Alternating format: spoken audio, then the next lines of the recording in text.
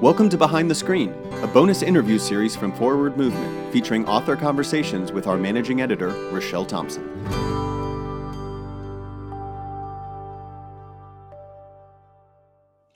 Hi, welcome to an episode of Behind the Screen. Today we're with Jenny Currier, the author of Forward Day by Day, the July 2021 issue. Welcome, Jenny. How are you doing? Oh, thanks. I'm doing great. How are you? I'm good. I'm so glad to be with you. And I want to start right in with your connection to Forward Day by Day, because I think you have such a cool story. I want you to share it with our readers. Sure. Yeah, I first started reading Day by Day when I was in high school. My mom was an avid Day by Day reader, and at the time, someone named Bo Cox, who was writing from inside an Oklahoma prison, was the author, and she just was so taken by the things that he was writing that she kept saying, I really think you'll like this. Like, just give it a try. So I started reading his reflections, and that got me interested in reading Day by Day as like a 16-year-old. So I started with just the reflections, and then I worked up and I was like, oh, I guess I should probably read, the Bible part too. And so I've been doing that for many years. And then actually a couple of years after that, my mom became a Day by Day writer. I think it might have been in 2001 to 2003, somewhere in that window. She was also an author, and I figured I would take a shot and see if now, 16 years later, I could do the same. That's very cool. We don't often have generational Forward Day by Day writers, so that's pretty cool. And you shared that your mom actually, the experience of reading Bo Cox's meditations and hearing about his life had changed the trajectory of her life, right? That's right. Yeah. So she was a registered nurse while I was growing up. And after reading Bo's writing, she actually went to Oklahoma and met him in person and became interested in what was going on, in prisons and prison ministry. And so she first started working as a nurse inside of prisons and detention centers. And she became connected with another woman in New Mexico who was doing a prison ministry sort of outreach. Mm-hmm. And my mom ended up becoming a CEO of her own program called Wings for Life, which is imparting life skills mm-hmm. for inmates and their families. And it has sort of taken its own wings, I guess, as it were. And now they're in elementary and middle schools, and they do different programming. But that has ever since then been a really important part of her life, is thinking about those who are incarcerated as well as their families. Yeah, that's pretty cool. I mean, I read Bo Cox's meditations, not when he first wrote them, but several years later, and was moved. I mean, like so many people, he had such a witness to his transformed life, and to see that it inspired people all over. I guess that's part of the joy of Forward Day by Day, is that we have readers and listeners and folks. You never know what seeds you're planting. So it is really remarkable when you think about it that way. Yeah, it's just like, well, this is of course what happened. But yeah, my mom just changed her career because of a Day by Day meditation. So it is really exciting to see that. Yeah. And when you told her that you were going to write for a month, what did she say? Oh my gosh, she already has a copy of the Day by Day. I'm not sure how she got this advanced copy before I did, but she sent me a photo of her with the Day by Day, and she's like, I'm going to tell everybody.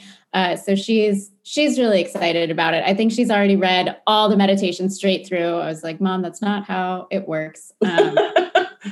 She seems pretty proud. So it is for moms, though. I mean, that's a good mom thing to do. Well, when you were writing your reader, how was writing them better than you thought it would be, or harder than you thought it would be, or both? Yeah, that's a great question. I I guess I have a particular style in which like reading them, I like to receive them in a very like storytelling sort of way. And I think anecdotes like we're storytelling people. And so without knowing in advance, what scriptures are going to come at you, like sometimes that's really easy. And then other times, you have to dig deep and really like pray and meditate on it. And so actually what I had done in sort of preparation, and also because I thought I would have the calendar of readings in advance, last year for Lent at this time, I did a practice of taking the readings of that day and seeing if I could write a reflection. So for Lent last year, I wrote 40 days worth of, wow. I guess maybe more, worth of reflections. But even still, when I did get the actual readings that I was doing a month or so later, it was a bit harder because I was like, oh, now there's pressure, like before it was no pressure. Right.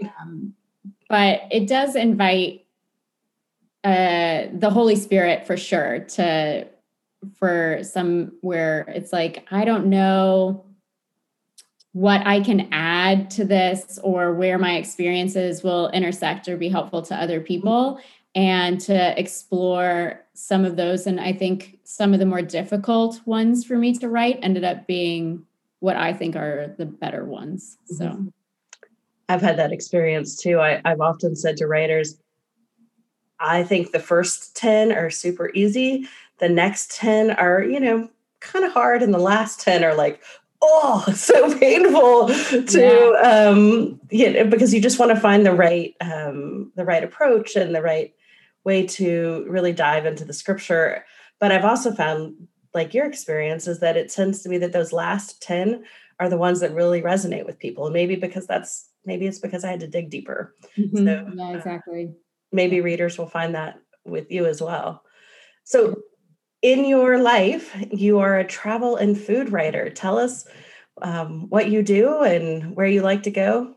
Sure. Yeah. I mean, that's mostly my Instagram handle. It's like, this is my dream, is to actually be paid to do all these things. Right now, I am a freelance food writer for some local Rhode Island publications mostly. So I do get to do the fun things of trying out new restaurants and writing about that for very, very small pay. But it's more of the experience that I love. And I've been traveling. I took my first solo trip to Scotland when I was 23, and it just like opened up this new world. I've been traveling before, but something about traveling by myself, I guess, forced me to meet people, and just talking to people around the world and hearing different stories and seeing the culture and the food, especially. I think you really get to know a place through the food and around the table. And I think Jesus also displayed that pretty well. He was around the table a lot. So those are some of my favorite experiences. So I try to do that in non-pandemic years as much as I can. Right. What's your first place that you want to visit when we can travel again? Well, I love Greece. So Greece last year was my first year not going since my first experience there in 2015. I am like a fangirl of Greece. So that will definitely be on my list. And very randomly, I really want to visit Malta.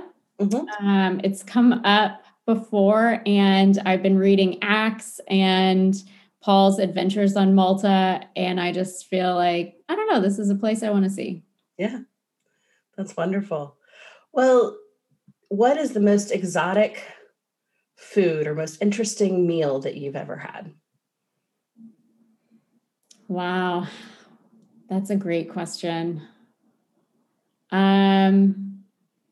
I would say the most memorable meal, and I didn't really partake of it, I mostly just watched it, was once again in Greece, and they do not let any part of the animal go to waste. So they were eating lamb skull, and they literally just had like the skull there. They're eating like the eyeball and the cheek and the tongue and all the parts. And I didn't know that was even possible. So I learned a lot from witnessing that experience. And let's see, as far as one that I have partaken in, it's not the most unique food, but the most unique experience was also in Greece. And this to me was a very biblical moment. There was this vineyard that these people owned, and they kind of had a bed and breakfast situation going on, but people who weren't staying there could still reserve a spot for dinner. So they had this beautiful outdoor table that sat 12 people. And there were people there was me, my friend who was from Holland, people from Germany, France, Greece, and maybe one other country. And we all sat around this table and shared this meal, and were speaking different languages. And it was one of the coolest experiences I've had. Yeah, that's pretty cool. Yeah. So readers, when they are looking at your meditations, how do you hope they respond? What do you hope they take from this? I hope that it allows them to, I guess, engage, with scripture in a personal way. I think a lot of my reflections, well, maybe not all of them, but several of them try to touch on my own life. And I hope that sort of sparks connections in readers about how that might tie or create some sort of empathy, because I think that's where, we all share that human experience. And to know how the Gospels or the Old Testament or the Psalms can really speak into those moments. And so if it can do even just like a fraction of like what Bo's writings did for me and my mom, like that would be really amazing. Yeah. That's wonderful. Well, thank you so much for sharing your talent and your faith and your experience with us today, but even more importantly, in your writing. And I'm really excited for readers to get to hear from you for the whole month of July. Well, thank you so much. It has been such an honor and a joy to be able to contribute. So I appreciate you giving me the chance to be a part of it. Thank you, Jenny.